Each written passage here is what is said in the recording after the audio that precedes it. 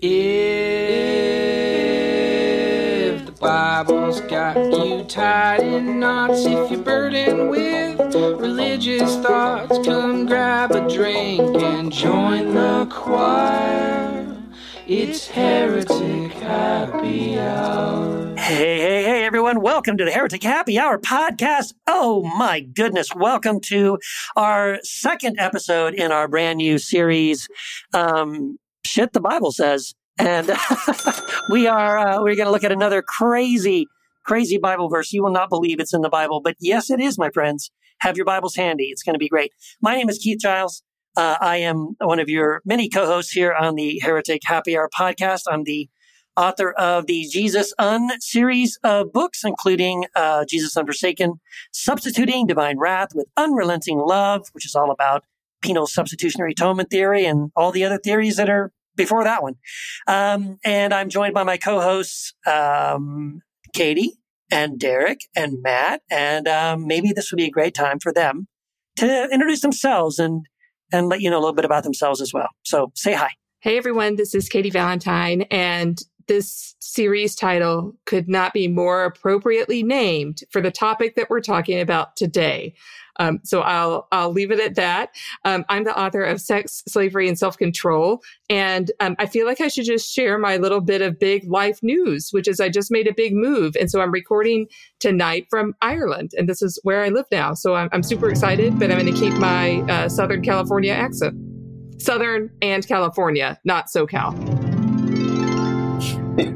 Accent. And thank you for the vigorous harp there. I appreciate it. I brought my harp with me, which was the hardest part of the dang move. So happy to be here. Did you carry it in the seat next to you on the flight? The little harp came with me up above. The big harp will arrive in about a week. And it had a special case and a special shipping. And oh my gosh, yes. Yeah. Awesome. So we're now international. Heretic Happy Hour has gone international. Totally. Woo-hoo. Look out. I'll be wearing my t-shirt out and about. Get a shirt that says "Damn Yankee" on it. I'll see what I can do. And that way you can offend the Europeans and Southerners in one nice package. Right. I'm sure there's lots of Southerners in Ireland. There's a lot of people there from Georgia and Tennessee. Yeah. Sure. Well, anyway, I'm Derek Day, and I'm the author of Deconstructing Religion and the Love Minus Religion blog on Patheos. I'm also the founder and host of the Forward podcast, and I'm just really fascinated by today's topic. You know, you can go so far with God, but there's a point where one has to pump thy brakes.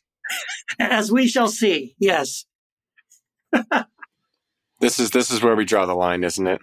Yes. Well, it promises to be an interesting one. I can't say it's gonna be a good one, but it's gonna be an interesting one. I am, of course, Matthew DiStefano, the author of many books, and I as well blog on Patheos. It is I would love if everyone would go subscribe to my blog called All Set Free. It is on Patheos. It is the best blog on Patheos from what I've told myself. Yeah. Well, just under my blog. I think mine, it's like my blog and then maybe your blog and then Derek's. Like and then, well, they're all good. There's a lot of great bloggers on Patheos, right? Yeah, there are. But I happen to be partial to you guys. It's like basically, not just really, basically everybody else is the same old standard Christian mumbo jumbo. You guys are actually saying something, worth reading. Hopefully interesting. It is. Yeah, I'll be honest. I don't really read a lot of blogs. This is this thing, right? When you write, at least I write blogs, but I don't really read a lot of other blogs. I do read Matt's sometimes. If it looks interesting, I'll read it just to see what's he talking about here in this. I'll have to be more clickbaity. I'll be more clickbaity next time. There you go. All right. So what do we have? What do we have today? I think we have Derek. You got an announcement for us? Yeah, actually, we do have a hotline that if you want to connect with us heretics, you can do so by exercising the finger dexterity that it takes to dial 240-343-7379. Once again, that's 240-343-7379. And what do we have? Text? We actually, Derek, we're going to have to switch it up a little bit. I just remembered. I got to be honest.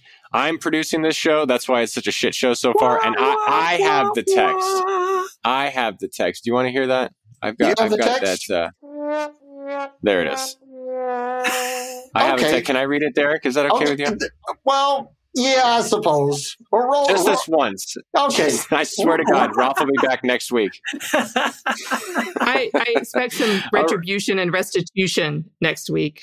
There needs to be retribution. I think, Derek, you deserve payback. Work out your day of atonement. Damn it. Derek. Reparations. Vengeance is mine, says the Lord, not Derek. Is another white man taken from the black man? You see what happens? See, there you go. You want me to email to you so you can read it? No, man. Roll that beautiful fucking text footage. All right. I'm going to mansplain this text here. All right. It's actually an email. Hi there. Listen to your 100th episode today. I've recently been binge watching, quote, The Handmaid's Tale here in England. That looks and sounds like fundamental evangelicalism gone wild. Can you imagine? Love to hear your thoughts, assuming you've seen it, of course. Thanks for the shocks, the provoking, the thought-out views, the honesty in theology, and for just being different. Graham K., a.k.a. Rumi. End quote. So he must have filled out which heretic are you? And he probably got Rumi. Oh, there you go. I'm assuming. So nice. Yeah. Little plug, if you go to heretichappyhour.com and you can take our who are you as a heretic quiz. Yeah, what heretic are you? You know, that's so funny because Wendy and I, we started watching Handmaid's Tale probably like a year and a half, 2 years ago, and we stopped after the first, we made it like one or two episodes into the first season, and then we got distracted. But we just picked it up again, and we are actually loving it. We're kind of binging it right now. We're in the middle of season 3, and I'm really loving it. I think it's genius, and it really is. To me, this show is one of those. It's kind of showing you exactly what if people like Mike Pence had their way, or people like the Quiverfuls, those folks. Yeah, what's his name? The Graham's son, Lindsey Graham, Franklin Graham. Franklin Graham, but probably Lindsey Graham too, and Pastor Jeffries, whatever, from the Dallas Baptist Church, whatever. Yeah, so those guys. So this is basically their dream come true. If there was a theocracy, and we basically could use the Old Testament as the law and enforce things like cutting off people's fingers or gouging their eyes out, or for silly things like if a woman reads a book, they cut off her finger or her hand, or if you talk back, they take out your eye. Like it's really, in one level, it's really horrific, but on the other level, it's like, yep, this is the world that there are people in America that really do want this kind of government, and it's pretty frightening stuff. I got to admit, I haven't seen it. I've watched it a couple of times, and I'll tell you something. People say, well, separation of church and state, but in reality, what most fundamentalists want is a right-wing theocracy and an Old Testament base. I mean, there would be no grace in a fundamentalist theocracy. This would be hard-line law. And it would be, how different musical artists have their best of and greatest hits. This would be the absolute worst of fundamentalist Christianity being played out. And it's, especially, and because it's The Handmaid's Tale, it's very focused on women. And what fundamentalists would like to do with women is just absolutely reprehensible. Cool. So thanks, Graham, for the question. And we're pseudo neighbors now. So I read The Handmaid's Tale, probably 30 years ago, and I've watched the entire series, some of it more than once. And I have to be very careful how I kind of marshal out my time with The Handmaid's Tale, not watching more than one episode at a time, or I'll have really sleepless nights. So Margaret Atwood, the author of the original book, said that she wrote this book in the early to mid 80s. It was published, I think, in 1985. And she said it was her vision of what would happen if there was an evangelical Christian kind of takeover of the United States government. And horrifyingly, nothing that she puts in the book is fiction. Everything that she puts in the book is something that has happened to women across the world. Now, the TV show takes that to another level, and they're going really beyond the source material. So I want to be very clear that this vision of Margaret Atwood's Handmaid's Tale made into the TV show, which I think is excellently done, is a distortion of the Old Testament and of the New Testament. It's not what I believe is the authentic kind of representation of any of that material. Although there's horrific things that happen to men, women, children in both testaments. And so one of the things I really love about the show is that they show what I would say is a more authentic version of Christianity. You see that with the Catholic nun. You even see that in June's character, because they'll show her praying. They'll show her kind of having her own spiritual experience that really goes off the rails in season 3 and season 4. But I think we can all understand why, especially in the finale. So yeah, great question. I love the material, and I kind of have to very carefully parcel out how I watch it. Yeah, I thank you for saying that too, Katie, because that's what we've noticed as well. I really love that it would be such a temptation to make this, the crazy Christians versus the sort of more enlightened atheists or whatever. And they don't do that at all. They actually show that June, who's the sort of the hero of the story, and many other people who are being oppressed by this theocracy, they have a private faith. They have a genuine belief in and a faith and a trust in God. That's very different than this sort of weaponized, toxic theocracy theology that's driving. Because here's what's so ironic is we just watched an episode. There's an episode in season 3.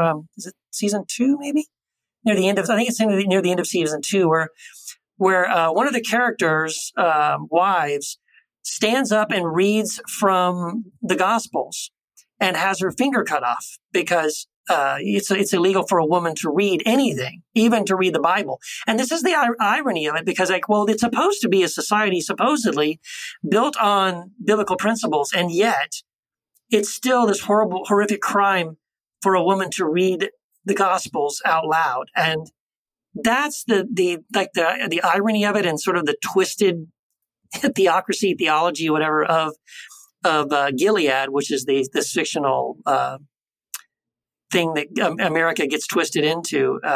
So yeah, I thank you for bringing that out. I've appreciated that. I've appreciated that it has not turned into a show sort of against Christians and against faith. It's actually not against faith at all. It's just against the kind of thing that imposes itself on people and forcing them at machine gun point to follow the rules. Yeah, I'm pretty sure it doesn't say anywhere in Scripture that women aren't allowed to read. That seems to not be a value, in Scripture at all, right? That's right. So cool. All right. So awesome question. Love the question. And we have a really special Heretic of the Week for all of y'all this week. Last week, last episode, you got to hear from Marcion from the distant past. This time, we also have an international, kind of a new-ish neighboring country to me, Heretic of the Week. So I'm going to let this heretic introduce themselves, and y'all are just going to be floored. So let's take it away. I know. Do we need to channel him, or don't you need to do? I think we need to. Yeah. Oh, we need Katie. Katie, you need to call this person. I did not write my summoning spell, but I'll tell you what. I will call upon my Cajun French ancestry, which share some common ancestry with this heretic. So I'm calling in all of my ancestral past and present to present you with this beautiful heretic, recently returned from a fairly recent time in the beyond. It's the Heretic of the Week. Hello. Yes. Is Rene? Rene, is that you? Yes, they call me Rene Girard. Oui. Rene, I'm a huge fan. I've read your books. Love your stuff. And who might you be?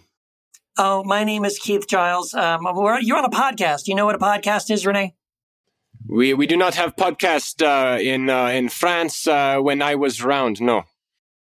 It's basically a radio show that people can listen to on the internet. Yes, internet. Yeah, do you know what that is? Maybe we should. Oui. Do you know what the internet is? Oui. Okay. Oui. So Rene Girard. You recently passed away, and we really sorry about that. We didn't create this podcast early enough to have you on, in the flesh. But we're so glad we get to bring you on now, sort of channeling your spirit here. And what we'd like to ask our guests on this podcast is, why is it that somebody might call you a heretic? Oh, no one to call me a heretic except Protestant. I am a Catholic. Maybe call me heretic because the way I read the Bible, not how fundamentalists read Bible. No. Okay. No. You picked up a little Italian. Pardon my French. I don't have French accent in Afterlife. It's hard to maintain these things. I know. Yes, not everyone French in Afterlife. You see, it's such an international community up there. Come Portuguese, French, Italian, Spanish. Not many Americans though. Not many Americans. You immigrated to America in the afterlife, right? You're a supernaturalized American citizen, right? So something to that effect. Yes. So you're famous for discovering something that many theologians. I've always found this fascinating, Mr. Girard. I've always found this fascinating about you because I'll be honest. When I first heard that there were these theories that you had come up with, this mimetic theory and scapegoat theory, but when I heard that your pedigree was that you were basically a French English teacher or something, or a literature professor, I just thought, well, what could someone like that tell us about theology? What could they possibly tell us about the Bible or about God? And so I initially dismissed, to my shame, I will admit, I dismissed your views. But then when I read your writings, I was very, very surprised that your insights, I thought, were exactly right on. You are an arrogant American. Yes, I am. You see, in America, you think whatever we think is wonderful, fantastic. What does this Frenchman think? Oh, nothing. Well, you see, you take a little bit of humility as an American. You see. Yes, I apologize. You're right. You're exactly. I have been humbled by your writing. So, can you explain to us what is this thing you discovered? This, I guess, it probably begins with mimesis, right? Can you explain what is that, and how did you discover this, and how does this apply to sort of the way we look at God and the way we look at ourselves? Well, you see, desire is not innate. We desire what others desire. You see, so for instance, no one would put Keith Giles as advertisement, but your other host, what's his name? The Italian fellow, he's not on. You would put him on advertisement, and everyone would say, "Oh, I desire what he desires," because he is someone to look up to. You see, yes, and so we pick up desires of others, and of course we come into conflict with one another. For instance, Derek, you have a nice car, right? But there's only one car that you can have. So if I want your car, for instance, I cannot have it because you have it, right? So we have conflict. This is mimetic desire. So, yes, I see what you're saying. If we were going to sort of have a mascot for our podcast, instead of getting an old, short, white guy, we would get maybe like a tall, dark, young, ripped, kind of like someone with abs, With abs, yes. Well, certainly. where the hell is Matt? He is not up here. No. You tell me. I think he had to step out. I'm not sure what happened. And see, he came to my funeral, I hear, and now he's not here? Yeah, maybe he was overcome with emotion. The idea of maybe speaking to you again, it was probably too emotional for him. Maybe. He's a very emotional guy, yes. And maybe he is starstruck. He could not bring himself to talk to me today. I understand. Yes, exactly.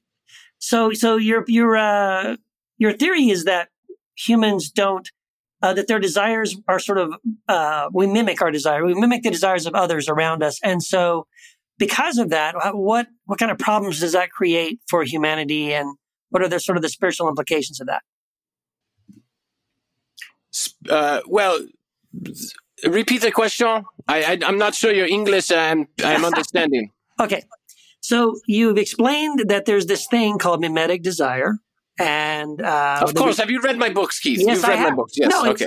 I don't want you to explain it to me. I'm for our listeners, for the sake of our listeners who don't maybe understand your theories. I'm wanting you to have an opportunity to explain them. So because we have these mimetic desires, what are the implications of that? Like does it create some sort of a problem for humanity that we can't overcome? And how is there a way to overcome it? Of course, this is why I am Christian, but a beautiful book, From the Blood of Abel, written by your host, right? So he lays out beautifully, does beautiful job with my work, talks about the implications of mimesis and desire and the violence that it happens. And see, then you come to the gospel, not the way the fundamentalists understand it, but he lays out beautifully in chapters 4, 5, and 6, and 7, wow, the implications. Beautiful book. I can't recommend it enough. So you just have to read the book. I think Kindle and Audible and on paperback. Okay. Wow, Rene, I didn't realize you were such a huge fan of Matthew DiStefano. It's so sad that he can't be here to thank you for that shameless plug. I am totally amazed that you don't know what a podcast is, but you know what Kindle is. So that's exactly amazing in and of itself. Like, clearly you're in heaven. Clearly. I maybe I lied. I've been on 1 or 2 podcasts before. Yes. Okay. Exactly. Well, so I think that's a great idea. People should pick up Matthew DiStefano's book. That's true. From the Blood of Abel. Is that correct? So I hear. Yes, that's a really wonderful book. Yes, and your own book. Of course, you're so gracious. But I should also recommend your book, because I think your book is really great. Your book, I See Satan Fall Like Lightning, is a wonderful book. You make me blush. So, Rene, that's a good one. I have a question for you. Tell us a little bit about the scapegoat mechanism. Oh, scapegoat. When two people in conflict, if they agree upon a third party to point finger at and blame, they become unified. So if culture has problem mimetic violence, we agree that if we can point to someone else, then we have catharsis. You know what I mean? Like so for instance, Osama bin Laden was terrorist, right?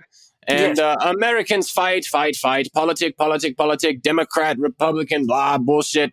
I didn't cuss in my former life, but it's fine.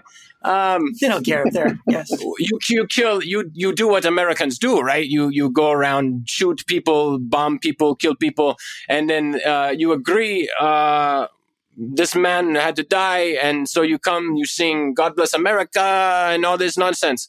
That's scapegoating. So where you had problem before, you agree that, that guy's the bad guy, so you probably do it on the show. Keith, you have conflict with Derek, you agree, this Matthew, this desirable man, we must scapegoat him because he's so tall, dark, and handsome. And so then you and Keith, you get along, right? So this is how it goes. And, I don't include Katie because the women, they're smarter than us.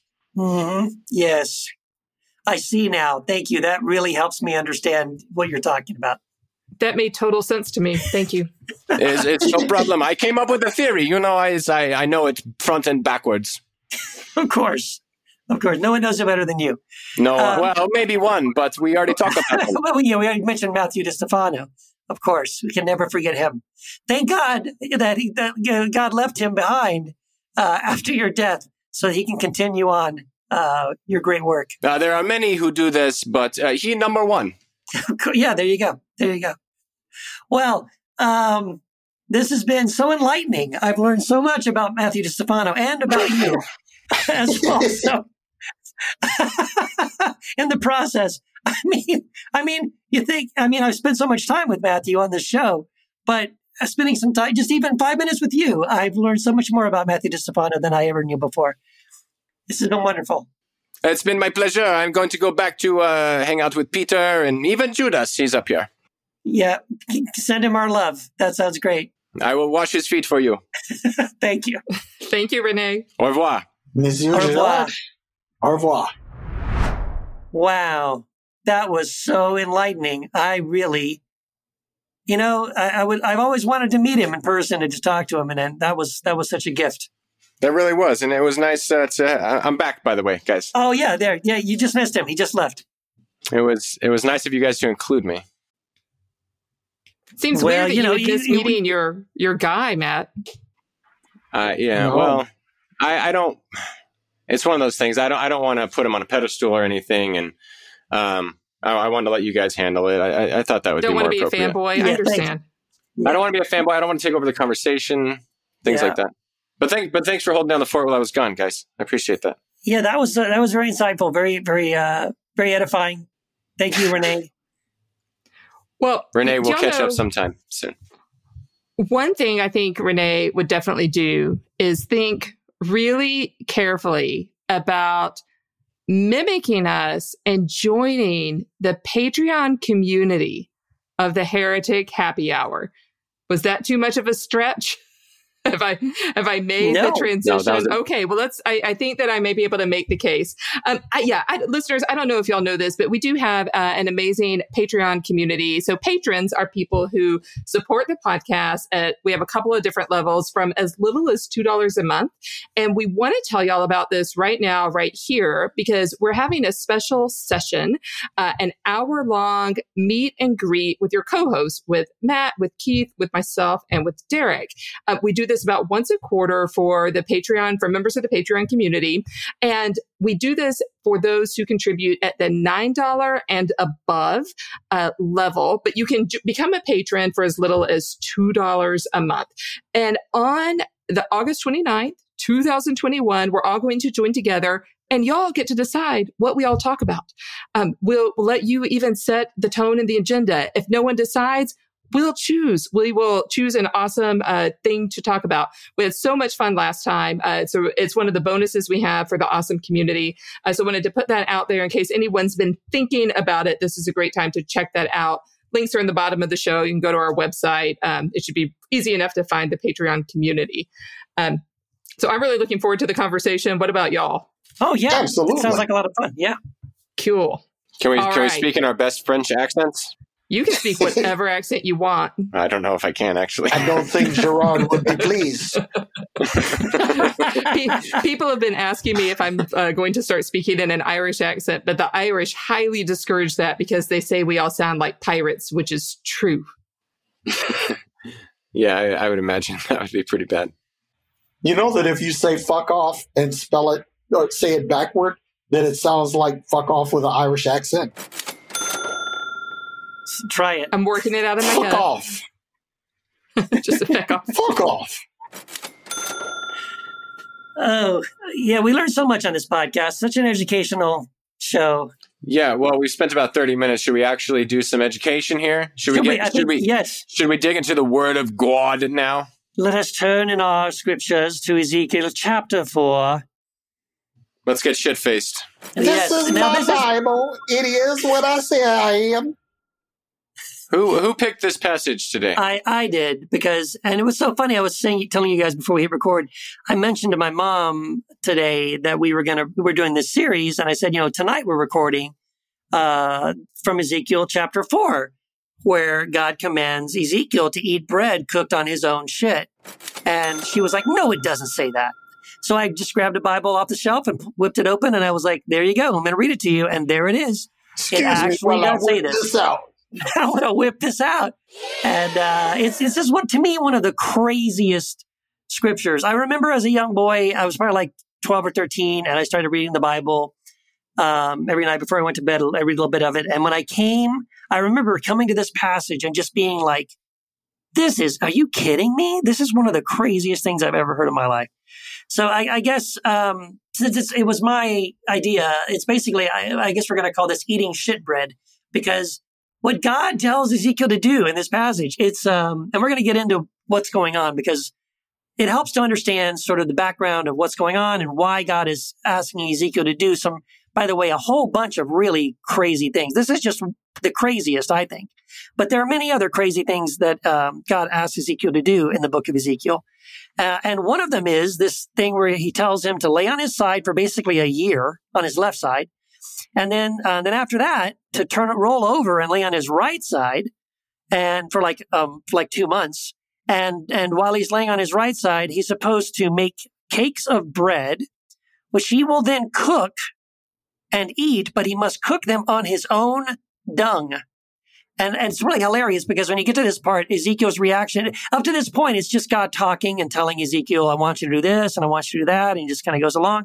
And then right when it comes to this spot where God says, and I want you to make this bread that you cooked on your own crap. That's where all of a sudden Ezekiel goes, hey, Lord, hang on a second. You know what? I've done all this other crazy stuff you've asked me to do. No problem. But I think let's think about this one. Maybe let's not do this. And then God sort of says, well, all right then. Instead of cooking it on your own crap, you can use basically cow manure. You can cook these yummy bread cakes cooked Cupcakes. on these cupcakes you're making on the dung of cows. So that's his concession. And anyway, it's just one of the craziest things in the Bible. And I'm glad we get a chance to talk about it. You know, one of the things that I think of is the words of Marie Antoinette, let him eat cake. and honestly, cake isn't so bad.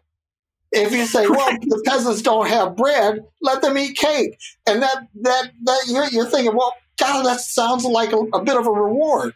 But if you say, let them eat shit,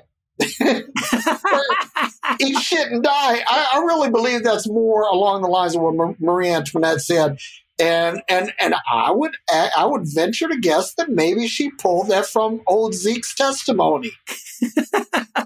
Well, that's a stretch. But I mean, I guess we should talk about what's going on, because like Ezekiel, let me do this quickly. There's some background. And I didn't know this until a long time ago. I did a Bible study going through Daniel. And when I was going through Daniel, I never noticed this before, that Ezekiel and Daniel and Jeremiah, all three of these prophets, were prophets at the same time. They were all sort of the prophets of God during the Babylonian captivity. And then there's I think one of them references the other. Some of the others don't reference each other. But anyway, the bottom line is all three of them, if you read Jeremiah, Ezekiel, and Daniel, they all take place during the same Babylonian captivity. And so Ezekiel is prophesying during this time, and pretty much most of what God asks him to do is kind of like performance art. It's kind of like, strip down to your underwear and run around banging pots and pans together, or dress like this and moan and cry and scream until people ask you why you're doing that, and then you can explain. So a whole lot of what Ezekiel is asked to do, that God asked him to do, is pretty crazy stuff, but it's usually intentionally weird so that people will stop their daily routine and see it and wonder what's up with this guy, and kind of get their attention, so that he can then sort of dramatize, well, what I'm doing right now is a symbol or symbolic of something that God wants to tell you about or warn you about or whatever. So that's kind of the reason why God asked him to do this crazy thing on top of all the other crazy things. But I can't help but think if someone like Ezekiel was running around today doing this stuff, we would lock this guy up. Yeah, he would be on the crazy train for sure. Oh, yes.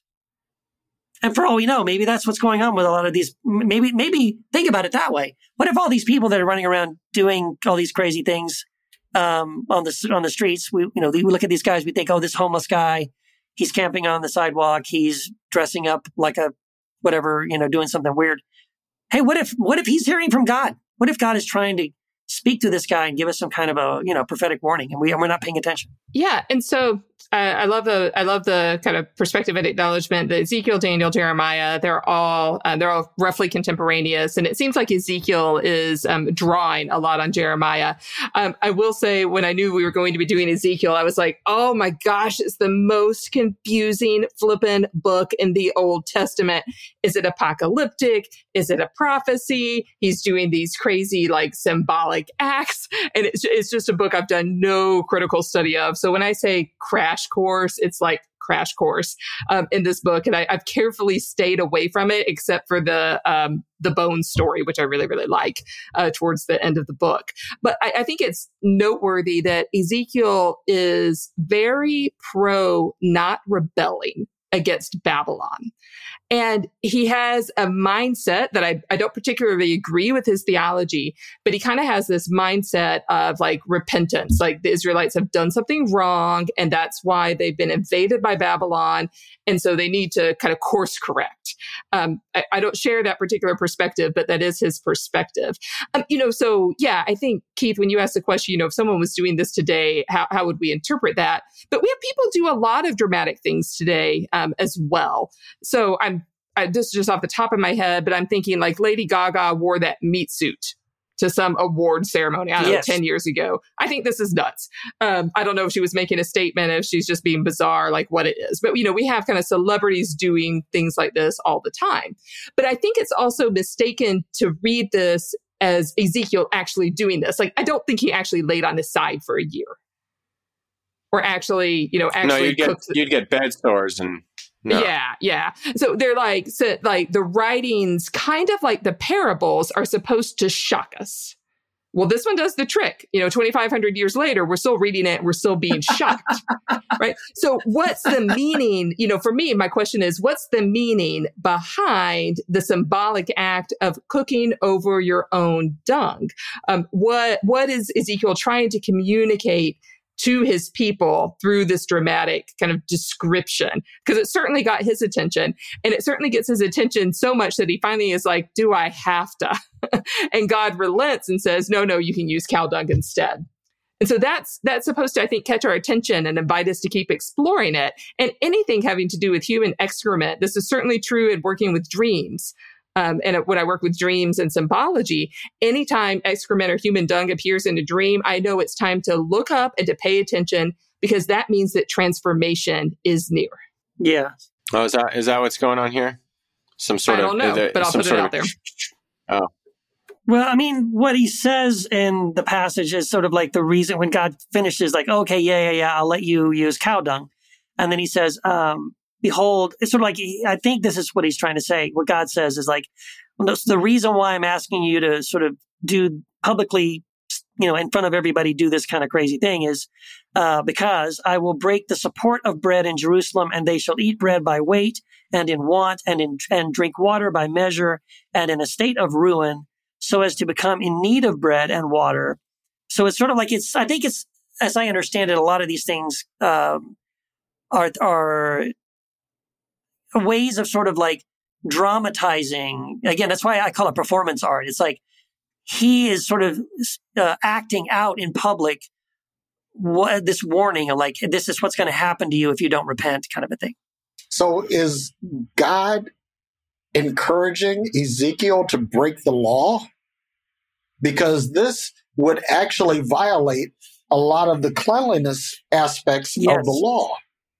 You're right. So here, you're exactly right. God has outlined what the law is, and he's consistently chided the Israelites for failing to obey the law. But here you have God telling Ezekiel to shuck the law and basically to inflict the same uncleanliness on the people of Israel. Yeah, that's exactly right. And actually, there's a strong parallel to the passage in Acts chapter 10, right, where God tells Peter, shows him this vision of these unclean animals and says, kill and eat. And Peter's like, what are you talking about, God? You're asking me to do something that it goes against all of these sort of cleanliness, purity laws that are kept since my childhood. And Peter refuses to do it. And it's a similar thing, I think, in this case, where God is asking Ezekiel to do something that assuming this really is God telling him to do this, that God would have known, I've already told you not to do this kind of thing. So why am I telling you to do it now? So I think God sort of anticipates that he's going to push back on this and say, no. Hold on a minute, God. Because that's the way he responds. Ezekiel's whole thing is, listen, God, I have been pure my whole life. I've kept these purity laws my whole life, my dietary laws, according to the commandments of Moses. And now you're asking me to do something that is outside of that. I don't want to do that. And then God gives him a concession in this case where he says, okay, all right, you don't have to do that. You don't have to go that far, but you can do something different. But you're right. It is kind of a thing where initially, it's funny because, right, what God is asking Ezekiel to do is intended to shock the people to notice. And in a way, this is the moment where what God tells Ezekiel shocks Ezekiel. It shocks him. He's the one stepping back and going, wait, whoa, what? Right? So now this is like getting into his space a little bit too. Yep. Yeah. So a couple of things. I agree with Katie that this isn't my theology. Ezekiel's theology is not my theology. I think Ezekiel's theology of trying to explain why they're in this situation and why God is doing this kind of leads to like almost what happens with Job. They start blaming each other for the sins. And, we can go down that route. But one interesting point, Derek, I'm glad you brought this up. It reminds me of, and maybe, friend of the show, Matt Cortman, his whole thesis is that we're supposed to say no to God when something that we know God wouldn't really say to us, or something that's really moral or right, when that goes against that, and we'd say no to God. And that's this whole, saying no to God book. And maybe this is another one of those instances where it's like, I'm not eating bread cooked on my own shit. And so then God's like, and part of Matt Cortman's thesis is that then when you say no to God in the correct way, you're actually blessed by God. So it's a bit of a stretch to call eating cow shit a blessing, but I suppose it's better than eating bread off your own. I would say so. I don't want to eat either one, but if I have a choice, I'm going to go with the cow. Yeah, there you go. Yeah. Well, I think it also may be helpful to, I think it might be helpful to look at this text, and especially the chapter that follows it, in the context of warfare and trauma. Because in times of warfare and in times of trauma, when resources are limited, you do things you wouldn't normally do. And if you're very poor, if you're very impoverished, and the firewood that you can afford is dung because it's free, that's what you use as well. And so Ezekiel is most likely living in Babylon, but most likely grew up in Jerusalem. Like, he seems to know Jerusalem very, very well. And so there's a lot we don't know about Ezekiel, but I think the consensus that I was reading, consensus, is that he was probably an adult when he was taken into Babylonian exile. Well, a lot of the people who were taken into Babylon from Jerusalem were merchant class or upper class. Like, they wanted to take the wealth there, but they're still a very, very traumatized people. And I think he's also writing to people probably in exile and back home. I mean, he basically puts God on wheels to say that God can go from Babylon back to Jerusalem in this chariot.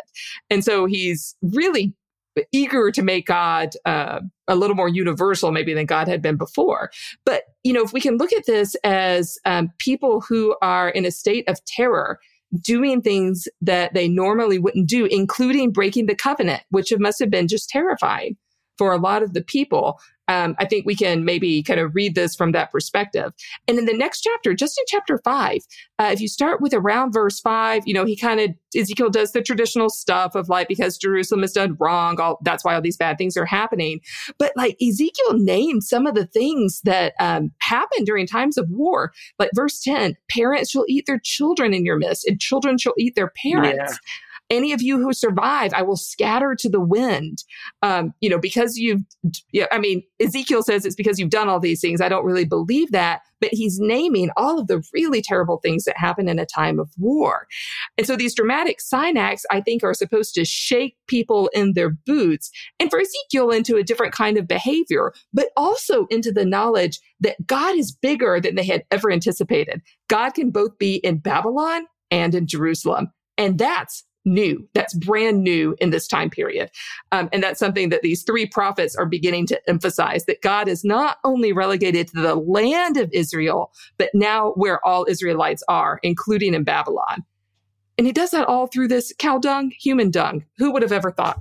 Right. And that is fascinating, isn't it? I mean, again, I think we always assume as Christians who now have a much more developed sense of like theology with the Trinity. And we kind of try to convince ourselves that, oh, these ideas have always been there. They're all right there all throughout the scriptures. How can you not see them?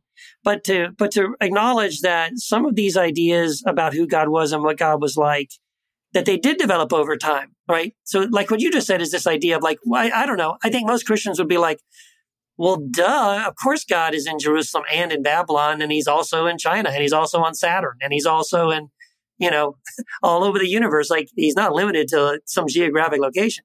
But this would have been something during Ezekiel's time that they would have needed to have somebody express this in a way that they could get it and say, oh, okay, yes, God isn't just God because he's our God over Israel or over Jerusalem, that he's God no matter where we are, he's still God.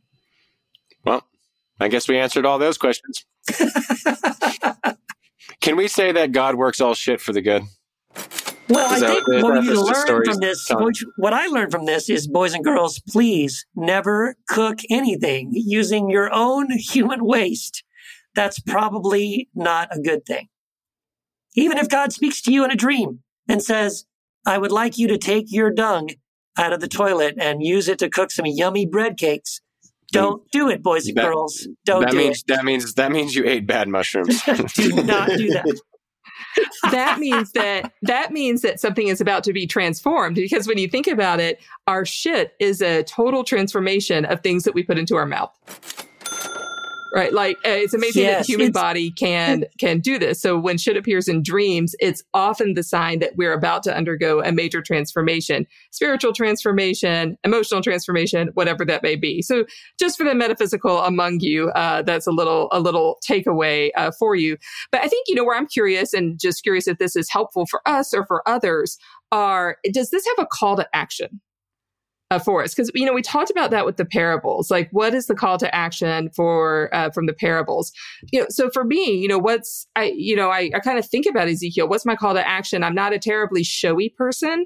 I will show up at rallies. I'll put on my collar to make a statement once in a while.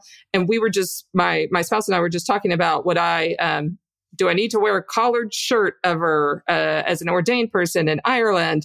And I was like, well, I think in Ireland, it's largely Catholic, of course. And I think that would probably draw attention away from the issue that I was there to support and draw attention to me, which is not what I want to do. I want to be there for the particular issue in a way that would be different in the United States. So I'm just kind of curious what, if anything, might be a call to action, might be a symbolic act, might be something that we can kind of wrestle with today.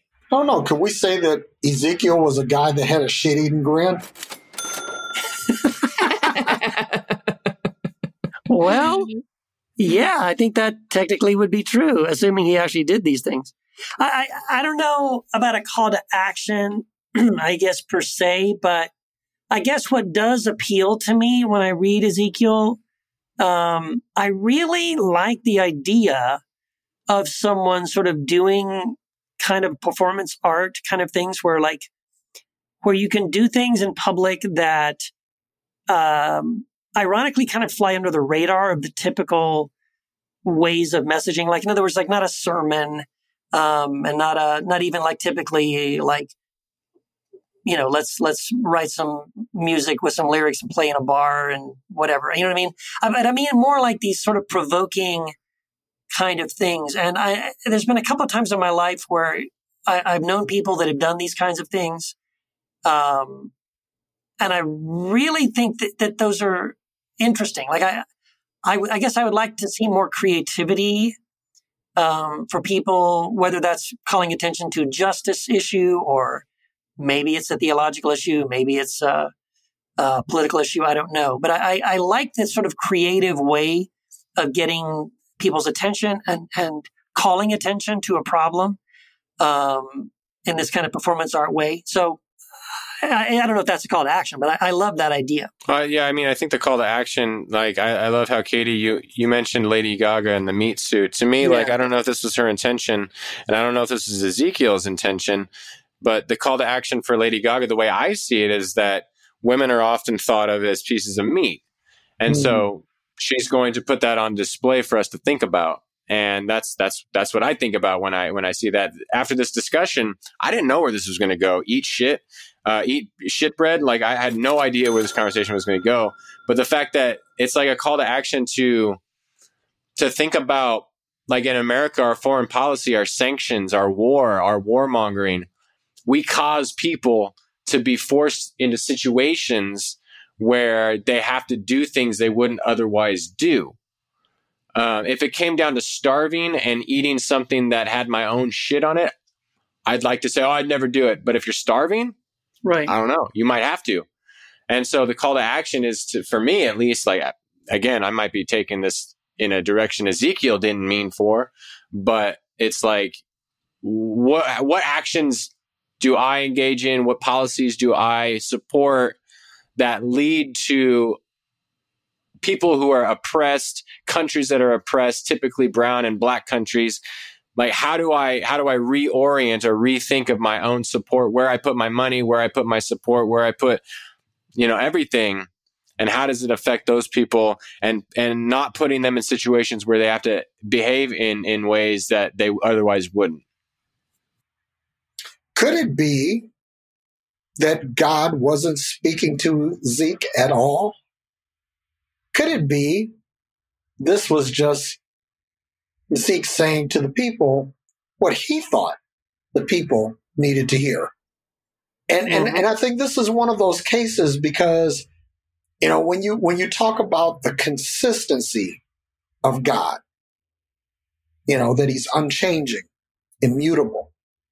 But here, he's saying something that is specifically against the law that he himself gave. And so I wonder, one of you guys said something about performance art. And could it be that this was some sort of early primitive performance art that was designed to shake the foundations of the people of Israel? I don't know. Could it be? Yeah. I think that's a great question, Derek. And I think it's a kind of question that I ask a lot when I read the Old Testament. When I'm reading things like this, I'm wondering, did God really say that? Or is this guy just, maybe he just really loves God. He's very religious. He's personally convinced. Oh, the reason why this happened to us, the reason why we got taken into captivity is that we weren't faithful enough to God and we sinned. And so he's just so consumed by that. And he's so upset about that he's the kind of guy who decides, I'm going to go out here. He probably genuinely believes that he is hearing it from God, that God wants him to do this. And so he's doing this because he thinks, if I do this, I'm the voice of God to these people. God wants to say this to them, and I'm going to be the one to, rub their nose in it or shake my finger at them or, whatever. That's entirely possible. I'm not saying it was what happened, but I'm saying it's entirely possible because I tell you what, that kind of thing goes on all the time today.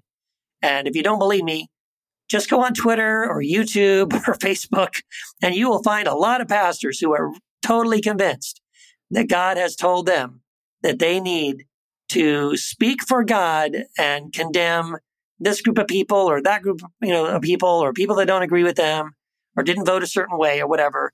And thus saith the Lord, condemnation, guilt, shame, etc. And I see it all the time. And when I see it reflected in the scriptures, it's really hard for me to think that that's genuinely God, that it's probably someone who they believe they are speaking for God, but I'm not sure they are. Do you guys remember when George W. Bush said, God told me to go into Iraq and end the tyranny? Oh, yeah, but that was real. God, that really happened. Yeah. Well, no, that really happened. Like, yeah, he said that, and that's what. But I'm just saying, like, how many people? If the president of the United States says it, right? Like, how many people do you think are thinking the same things? On a smaller scale, obviously, but they're thinking they're doing the word. They heard the word of the Lord. I heard this, or I was told this. I mean, Republican Jesus don't lie. Dude, I mean, I remember this horrible story of a woman in Florida. Everything bad happens in Florida. Yes, it does.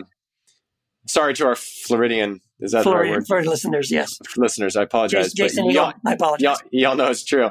She drowned her kids because God said basically to do that. Yeah. And it's like, okay, well, at some time, even if it's in the Bible, we got to parse it out and say, I know people will say, oh, wasn't the first one who said, did you really say that, Lord? Wasn't that Satan? I know that's what evangelicals will say, but I really okay, fine. Then I'm Satan. I got to lie and say, did God really say that? Come on now. Right. Yeah. Look, so yeah, it's one of those things where, okay, if God is telling me to drown my children in the bathtub and Satan is telling me that's a stupid idea, don't do that. In that case, I'm probably going to lean with Satan on that one. Yeah. Yeah, and like in respect to Derek's question, I don't see like very little of the Old Testament of the New Testament of any scripture do I read literally, and where it says God said, do I take that at its face value, right? So, Derek, I think my answer to your question is this is a dramatic story written to illustrate a particular point, some of which I find very moving, such as the depiction of warfare and kind of my personal call to action, not in a literal conversation.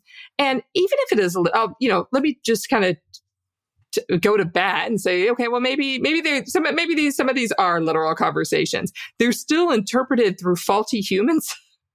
And, in my metaphysical crowd, I remind people of that all the time. I'm like, you may have a really, really cool message and it's going to be filtered through you and your personality. And that's actually okay. We need to know that, but that means we have to take everything with a grain of salt. And look at a bigger picture. So do I believe that God had this literal conversation with Ezekiel? Like, no fucking way. No, absolutely not. Do I believe that Ezekiel wrote it in this way so that we could have a better story? 100%. And I'm glad it's in there because Ezekiel has some pretty cool things throughout the book and pretty fantastical things that really align with my science fiction mind. So I'm grateful it's all in there, but literally, no, like none of it. The wheel and the wheel. Yeah. Well, yeah. And porn. That'll be next episode, Your story's coming up. Yeah. It's coming up. Hang tight, Derek. Hang tight. It's coming. Hey, it's coming. Way. Look out. Oh, God. But,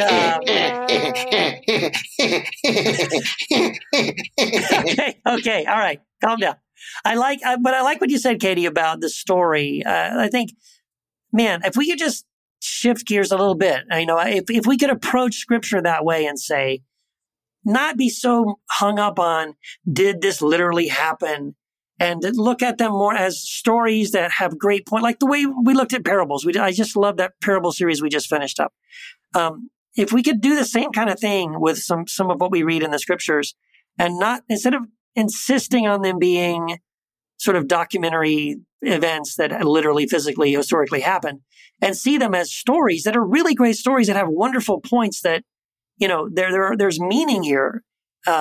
That something doesn't have to be literal for it to be true. This is the reason why we value the parables, because we all know that parables aren't true, but we don't say, well, because it isn't literal, that has no value. It's on the contrary, because we all know that it isn't literal, yet we can still see the incredible truth and meaning in those made up stories. And so this is the shocking thing. I just watched a documentary. Not a documentary. I just watched a debate with James White and John Crossan, or Dominic. It's Dominic, right? Dominic Crossan. John Dominic Crossan, yeah. Yes. And Crossan had this wonderful point about how, basically when Jesus wanted to teach something, he made up a story.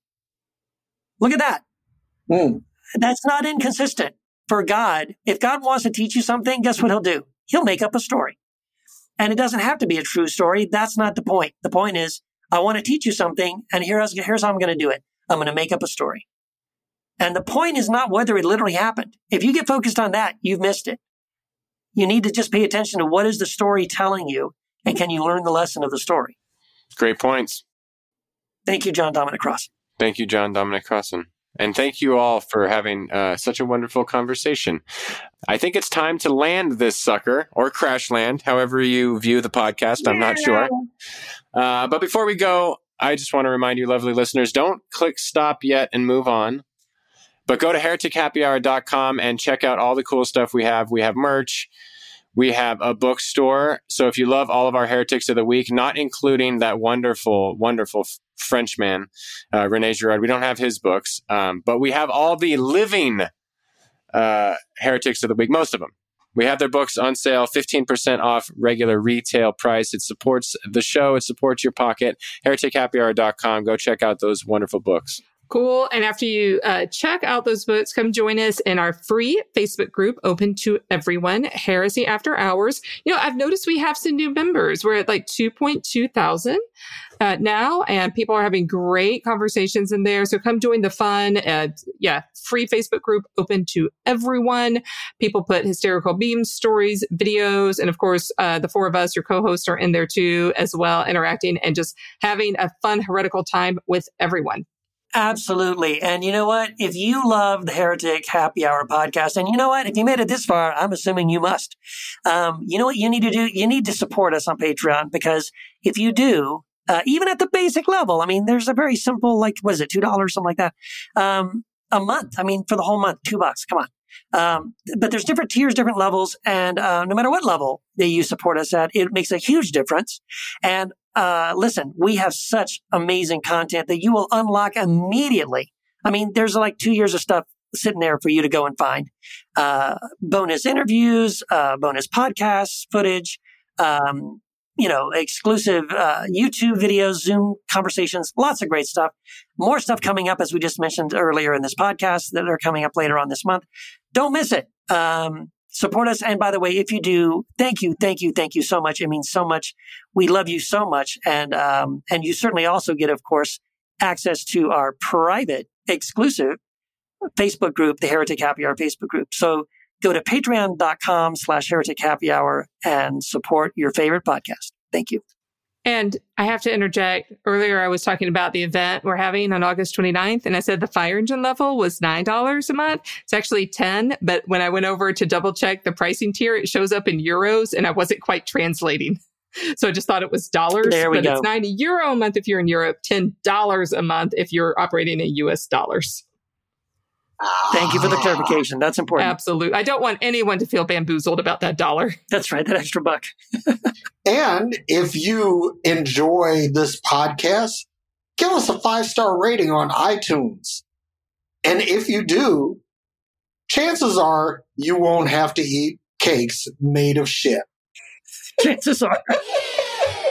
I can almost guarantee. I think that's hey, this prophecy is guaranteed or your money back. That's right. 5 stars. 5 stars, goddammit. 5 stars. We're going to get some unfortunate videos. At least 4. Oh, man. I hope our hotline does not accept videos. Not yet. Porn. Porn.